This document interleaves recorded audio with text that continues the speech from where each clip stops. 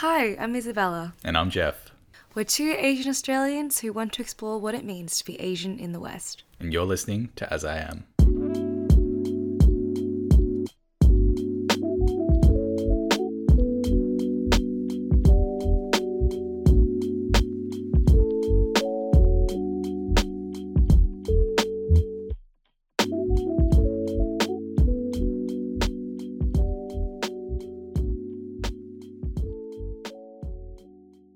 Hi, everyone. So, Jeff and I, once again, are sitting down with an incredibly exciting guest. This time around, we have Andy Trill. If you don't know him, he is an Australian host, actor, and martial artist. Specifically, he's also a three-time Australian champion martial artist. Andy, so lovely to have you here. How are you going today? Thanks so much for having me, guys. Really appreciate it. I'm having a lovely day, and it's gotten Good. better because I'm hanging out with you guys. Oh, Amazing. too sweet. I mean, I think you have a very impressive resume, and honestly, we'd just love to hear about your story and your career journey to date. How did you get started in film and television? Long story short, it was through martial arts. I used to train a lot, and I got into competing. And off the back of that, I started doing some fight choreography for some local amateur theatre. And then I just met a lot of people that gave me some great opportunities to get into more stunt related work. So I started working on a play, and then I got an agent, and then the agent started putting me up for auditions and for meetings and stuff. And then I started networking a lot and putting together a portfolio. And then I scored an audition for a Channel 9 show back then called Kitchen Whiz, which was 2010, and which started off as a pilot on Channel 9, but then ended up going for 475 episodes and 7 seasons. Wow. And you were on Yeah, for that so entire time? yeah, I was like, Wow. oh my God, I'm a ninja. I was a ninja, but I didn't have a mask on, and I was co-hosting this show, which was on daily at 4 p.m.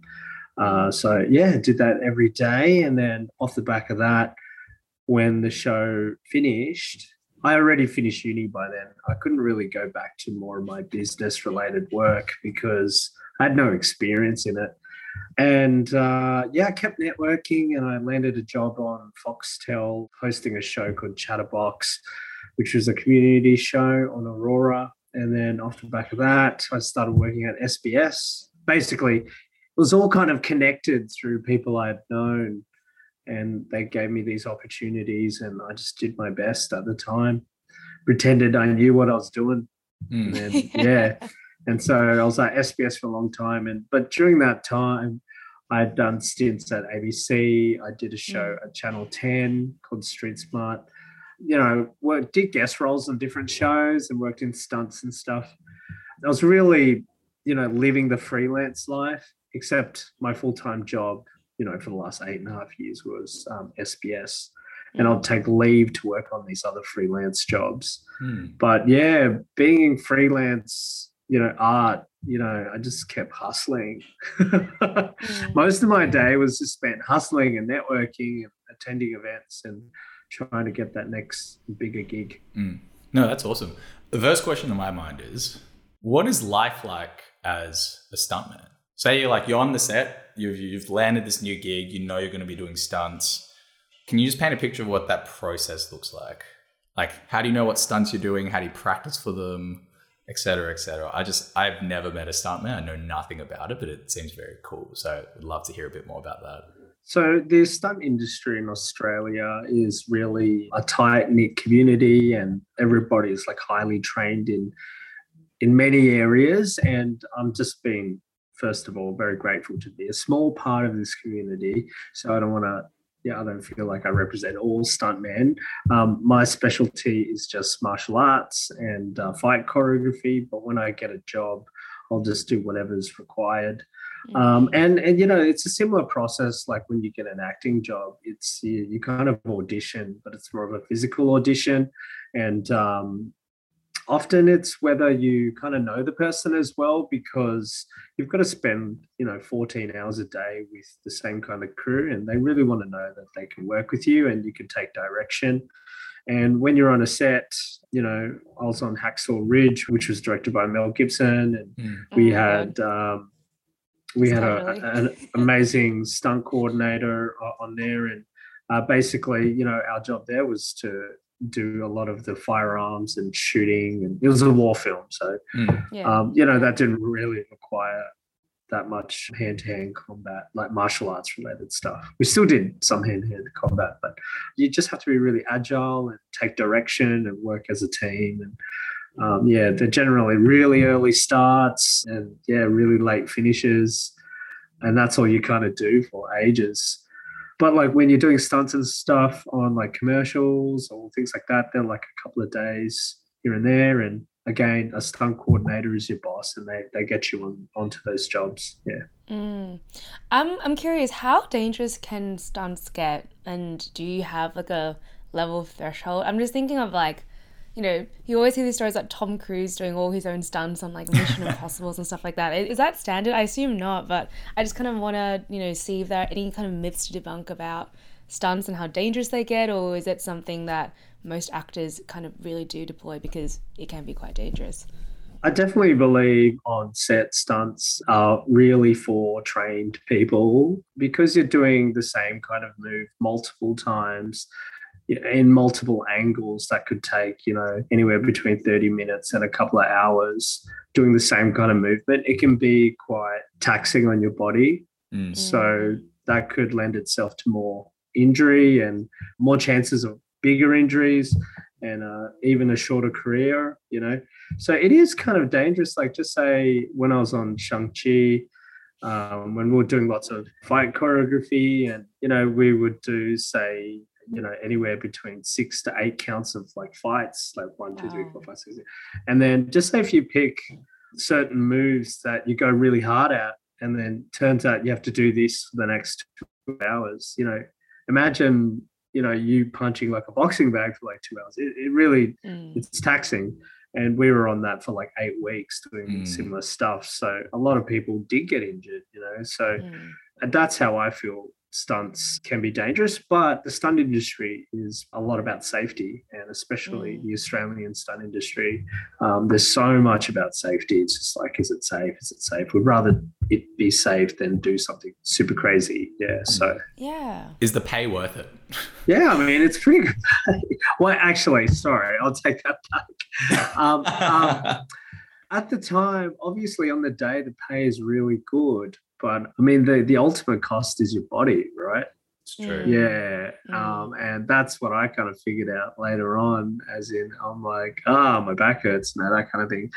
So yeah, paying for physio and certain things later on in life may not be worth it, but definitely, I mean, you're rewarded well on the day, and it's great that you can get some royalties. And also you can work with a fantastic team, and you can meet lots of great people that can really push you forward in your career. So in that, it's worth it. Yeah, I mean, on that, who's been the coolest celebrity you've had to work with in terms of that stunt choreography? I'm assuming that's how it works, right? You work with actors and actresses to perform certain moves and all that. But then, like, when it comes to difficult sequences, it's you who's, like, portraying them. Am I correct in saying that? Is that stunt performance in a nutshell, or did I misinterpret? I mean, there are stunt guys that go off and double people. And in my career, haven't really doubled too many people, but just done a lot of different action and choreographed stuff. Did what I'm told. But, I've met many stars, but more in my other job when I was hosting as a host of SBS Pop Asia. And now I've actually moved on to a new platform, but I've, met tons of stars, from Andrew Garfield to Hugh Jackman and things like that. Yeah, it's been amazing.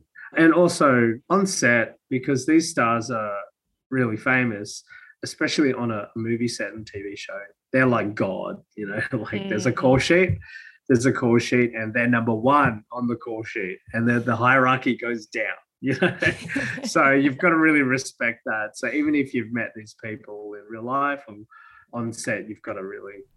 Well, sorry, just to clarify, what does that mean by that, though, in terms of the call sheet and respecting that hierarchy, as in you can't talk to them? Like, what does that mean in practice?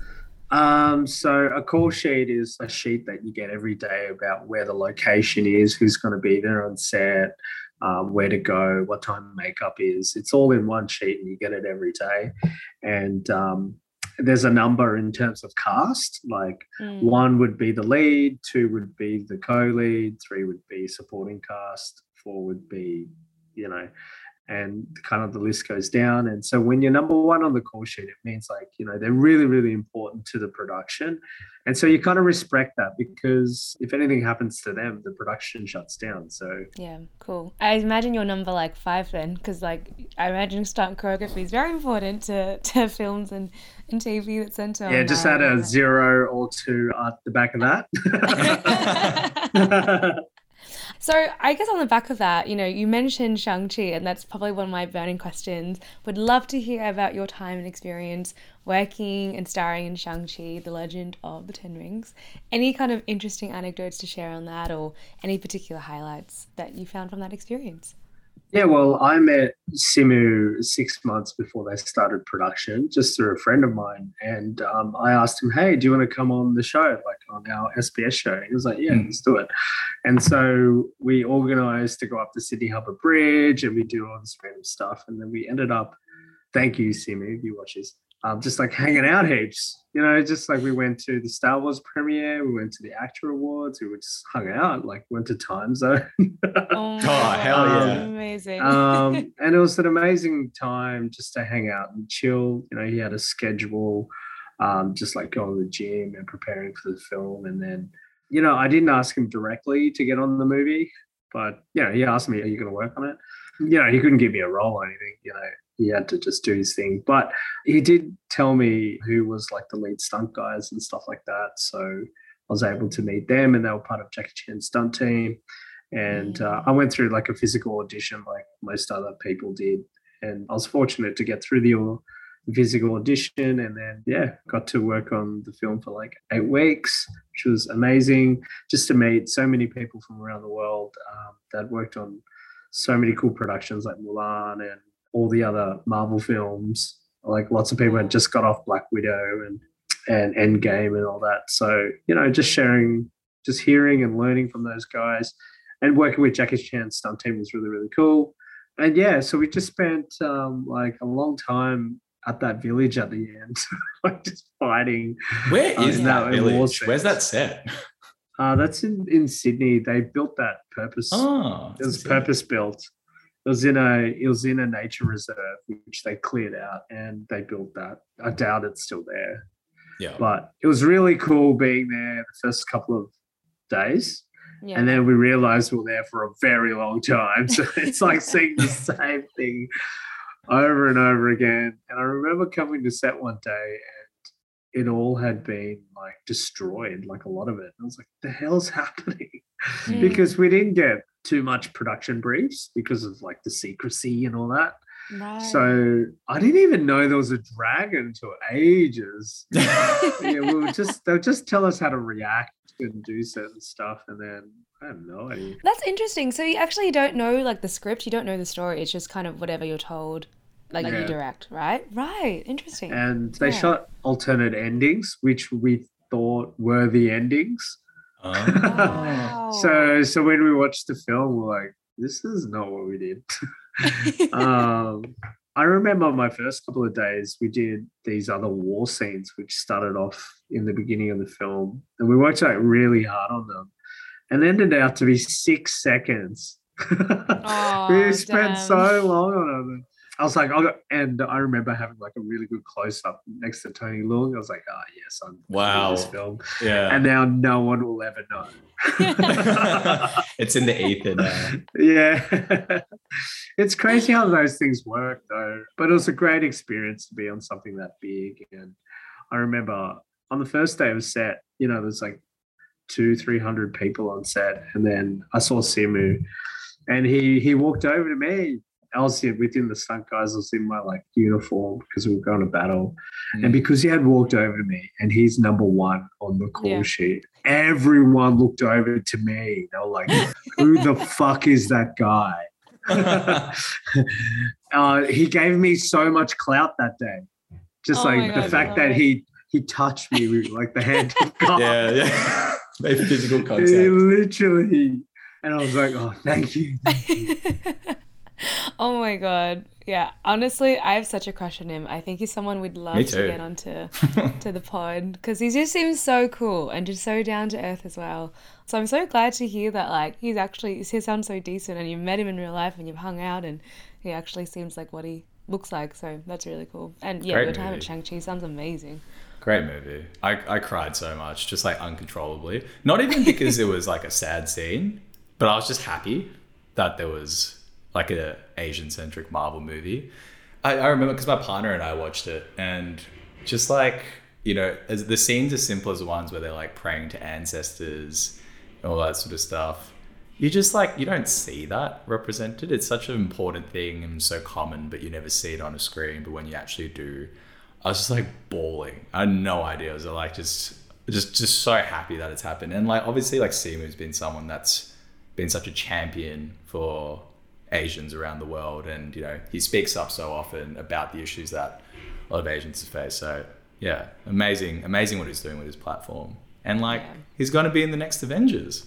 Exactly. Yeah, It's gonna be sick. crazy. It's gonna be sick. Are you going to be, I mean, obviously, you know, I don't know if you can disclose. You can tell us offline. But are you going to be involved in the next one with Simu? Or do you know if you will be? No, I'm not sure. Like getting on every production ever has always been a battle. Like, Yeah. so yeah, we'll just see. Oh, fingers crossed. Yeah, so many people want to jump on it. So yeah, see how we go. Yeah, no, makes sense. I think, you know, the next question that we want to ask you is, you know, there's often a trope in Hollywood and film and television of Asian men being sort of relegated to a few stereotypes. You're either sort of a nerd or you're kind of a karate kid. I guess, like, to what extent have you felt this pressure in your career? And, you know, how have you navigated the tension between the trope of martial arts, the genuine empowerment that comes from it, and I guess ultimately, like, how you portray yourself on screen? Yeah, so in the beginning, obviously all the auditions that come through your agent like are those kinds of briefs. And so I noticed it, but I was hustling so much at the time. I was like, yeah, give it to me. And plus I was a martial artist as well. So I really wanted to go down that path. And I just had a bigger goal of trying to, you know, get my foot in the door. So I was completely happy to do it, and I felt I was good at playing the martial artist. So half of my career has just been, I wanted to be the go-to martial arts guy if you wanted to cast someone. So it's given me a lot in my career to move forward. So I didn't mind it. Yeah, amazing. But I like, that's really cool, right? Because I think sometimes it's like the balance. Some people feel like, oh, it's just falling into the stereotypes. But I feel like one part of the argument that often gets left out is when it's genuine. It's just like, I actually really enjoy this role. It's provided me with, I know, purpose, and this is where I want to take my career. And I feel like that can be left out of the conversation when people are discussing things like stereotypes. What are your sort of views on how this is changing, though? Do you feel like we're sort of moving away from these classic stereotypes? I feel like, obviously, we'll use Shang-Chi as an example, like an Asian superhero. I feel like that would have been rare 10, 20 years ago. I feel like people are starting to get starred in roles that weren't necessarily given to them. For previously. sure. I mean, Yeah. half the briefs that, you know, you get nowadays in 2022, it's almost like colorblind casting. And, you know, so we're getting cast in like real main roles on mainstream TV. But you know what? Part of the reason why I fell into presenting, I mean, I kind of like discovered by accident, like I could really be myself. You know, I wasn't really that much of a stereotype. So that was really cool and refreshing. Yeah. Amazing. And on that, you know, kind of want to diverge away from, you know, your stunt performance and that part of your career. And I'd love to kind of hear more about, you know, like you said, being on TV itself and presenting. And, you know, we might have mentioned before, but you're currently the host of SBS Pop Asia, and I know that you had some role in founding that as well. Love to know about that experience as well, and any interesting stories you can share with us on that front. Yeah, that's been such a big part of my life. So I joined SBS Pop Asia in 2014, and it became a really popular Asian pop show on SBS because it showed Asian pop music videos every Sunday, and that's how people discovered K-pop and things like Mm. that. I became the radio and TV host, and I don't know, I started meeting just like heaps of K-pop groups. And, it was really nichey then. Yeah. But when it got to 2015, BTS came, and then Big Bang came, and then by 2016 it got bigger. It's 2017 we insane. started touring with the groups, and then like this massive thing called KCON came, and I started going to Korea heaps and just interviewing the groups there and hanging out with bands, and yeah, it just went crazy, and the fandom blew up, and now it's Yeah. like mainstream. So I love looking back on my time during when a lot of groups came to Australia. That's been awesome. It's been really good to also engage in the K-pop community and go to all the events like all around Australia, and like I DJ K-pop now, and Yeah, all that amazing. kind of random stuff. Yeah, just like so deeply ingrained in the community. So grateful. And I have started my own platform. Oh, amazing. Tell us about On it. what? Yeah. So it is now kind of like SBS Pop Asia 2.0, and it's kind of my own show now. Oh, fantastic. Yeah, Has that so launched yet? Is that when is that launching, or has that already been launched? soft launching, soft Okay, launched, and cool. we've Yeah. got partners, and we've done around 18 artist interviews, and we've had some government fantastic. support doing some live events and stuff. Yeah. And we're looking to become like a big Asian pop entity. Oh, Yeah. fantastic. Oh, well, all the best for that. That sounds really Congrats. awesome. I do have a question though, and I'd love to kind of hear your thoughts on this.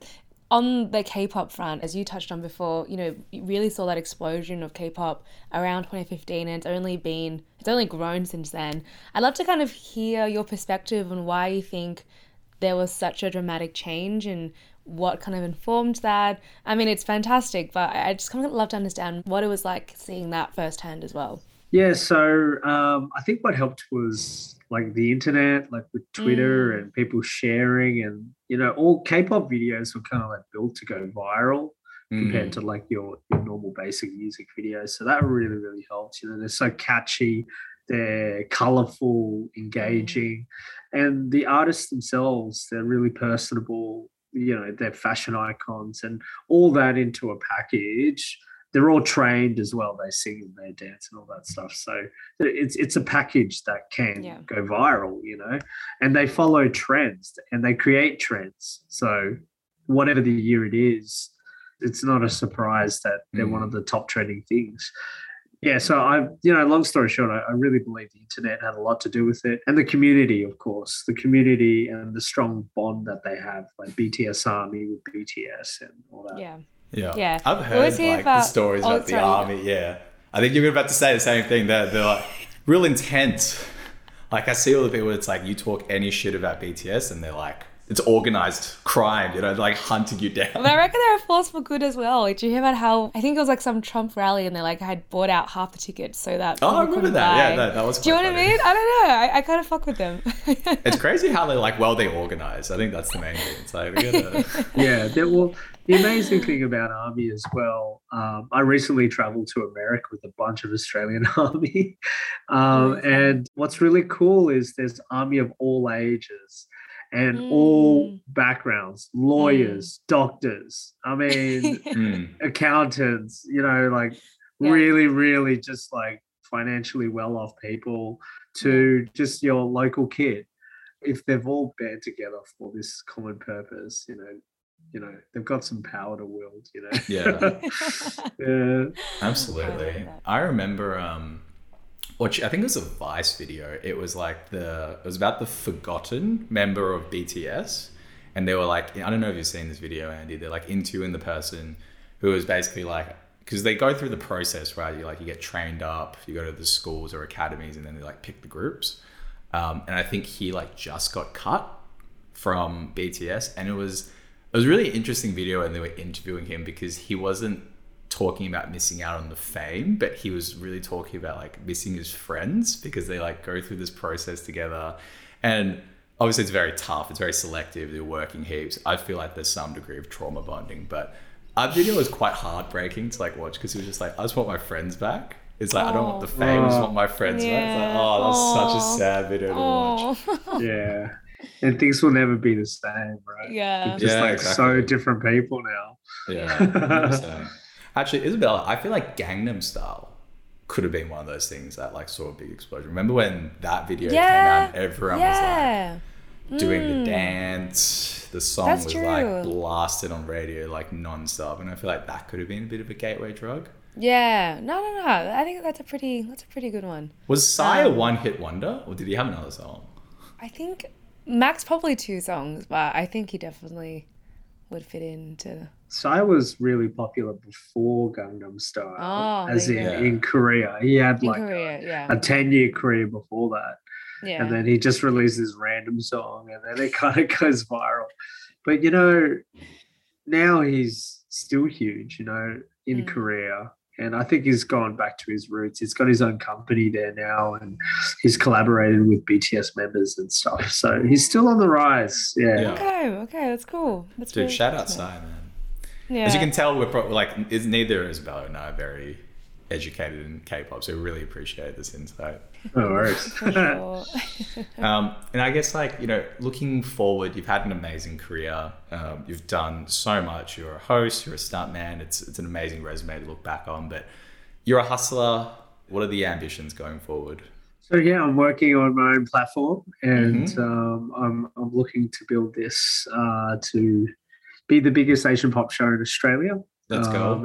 And also, you know, I've got big sights to hopefully take the world. Dream big. Yeah, you know, I am aim big. dreaming big, and it would be lovely to go full circle and have BTS back on the show. And I definitely see this is where I want to be and what I want to do next. But besides that, I worked on a movie a couple of months ago, acting. It was for Amazon Prime. Ooh, exciting. Oh, sorry, I should say it's the tiniest role, really. Nah, it's something though. That's still cool. No, I mean, yeah. Who do you play? Actually, I probably can't say at this stage. Yeah, fair. But I'm also working. I'm doing a couple of days on this TV show locally here, and that's going to be for Paramount Plus. I'm still hustling doing that. And I don't know if you know New South Wales Health. Yes. I do. Yeah, I do TikToks to them. And so oh my God, look at you go. A man of many talents. This is so impressive. Yeah, so I do TikToks to them and I do a lot of their social media stuff. Yeah. So I am in the health space creating content. Well, that's what I'm up to at the moment. But the long-term goal is to really focus on my show. Mm-hmm. Yeah. And I think especially what you're aiming to achieve, I imagine, is so important in terms of filling that gap in representation, especially in Australia, and I imagine pop music by Asian artists in Australia. So all the best for that. I'm so excited to see how you build that and to watch you and, you know, this platform grow. And we can't wait to see what you have ahead in store. Last question, but not least, what is one piece of advice or multiple pieces of advice, if you have them, that you can share to our listeners who are looking to get into film, TV, stunt performance, just generally in the entertainment industry? I imagine that, it sounds like it's quite difficult, and I think it's very much one of those things where you kind of have to have people, at least you have to kind of network, but is there anything in particular that you kind of wish you told your younger self, or a key piece of advice that you think would help anyone who's keen to get involved in the industry? Networking is a really big part of it. So attending events or anything that's on and just, get out there and meeting them, or cold emailing or cold calling. Also get some training. There's so many acting schools and like stunt training schools that you can like check out and have a look, because obviously you're going to meet like-minded people and people that can mentor you. Use the platforms available to you if you want to do presenting and all that jazz. So there's like YouTube and all the social media platforms. Start posting content, and because the more videos you make, the more lessons you learn, and like the more you know about yourself and how to present. And as you guys will know about making a podcast, the more you make, the better they are, right? Yeah. I would say that, and do your best. Fantastic. Yeah, that's a great point. Our first couple podcasts were, oh my God, I can't listen to them. we can't listen to them. It's so awkward to listen to because it's scary. Just like, I can't, we filmed some video content and it just feels so unnatural to like have a camera in front of yourself and like do it. And obviously I know it's like, you just gotta have to do it more and then you get practice, you get comfortable, but it was so awkward in front of a camera. Yeah. All good, but everything comes together in the editing room. Yeah, exactly. That's true. Just chop it out. That's right. Massive There's shout out to podcasts too. Alison, our editor. Well, amazing. Thank you so much for your time, Andy. Before we go, actually, and we round up, anything you want to pitch or plug at this point in time? Yeah, sure. Check out my platform or follow. It's Yay. called Andy True Show. Love Nice. it. Check it out, guys. Well, Andy, we have learned so much today and it's been a delight speaking to you. Thank you so much for taking the time to speak with us. We've hope you enjoyed it. I've certainly have. Cool. Thanks for having me, guys. Thanks so much, Andy. And if you enjoy this podcast, make sure you give it 5 stars wherever you get your podcast, and we'll catch you guys in the next one. See you later.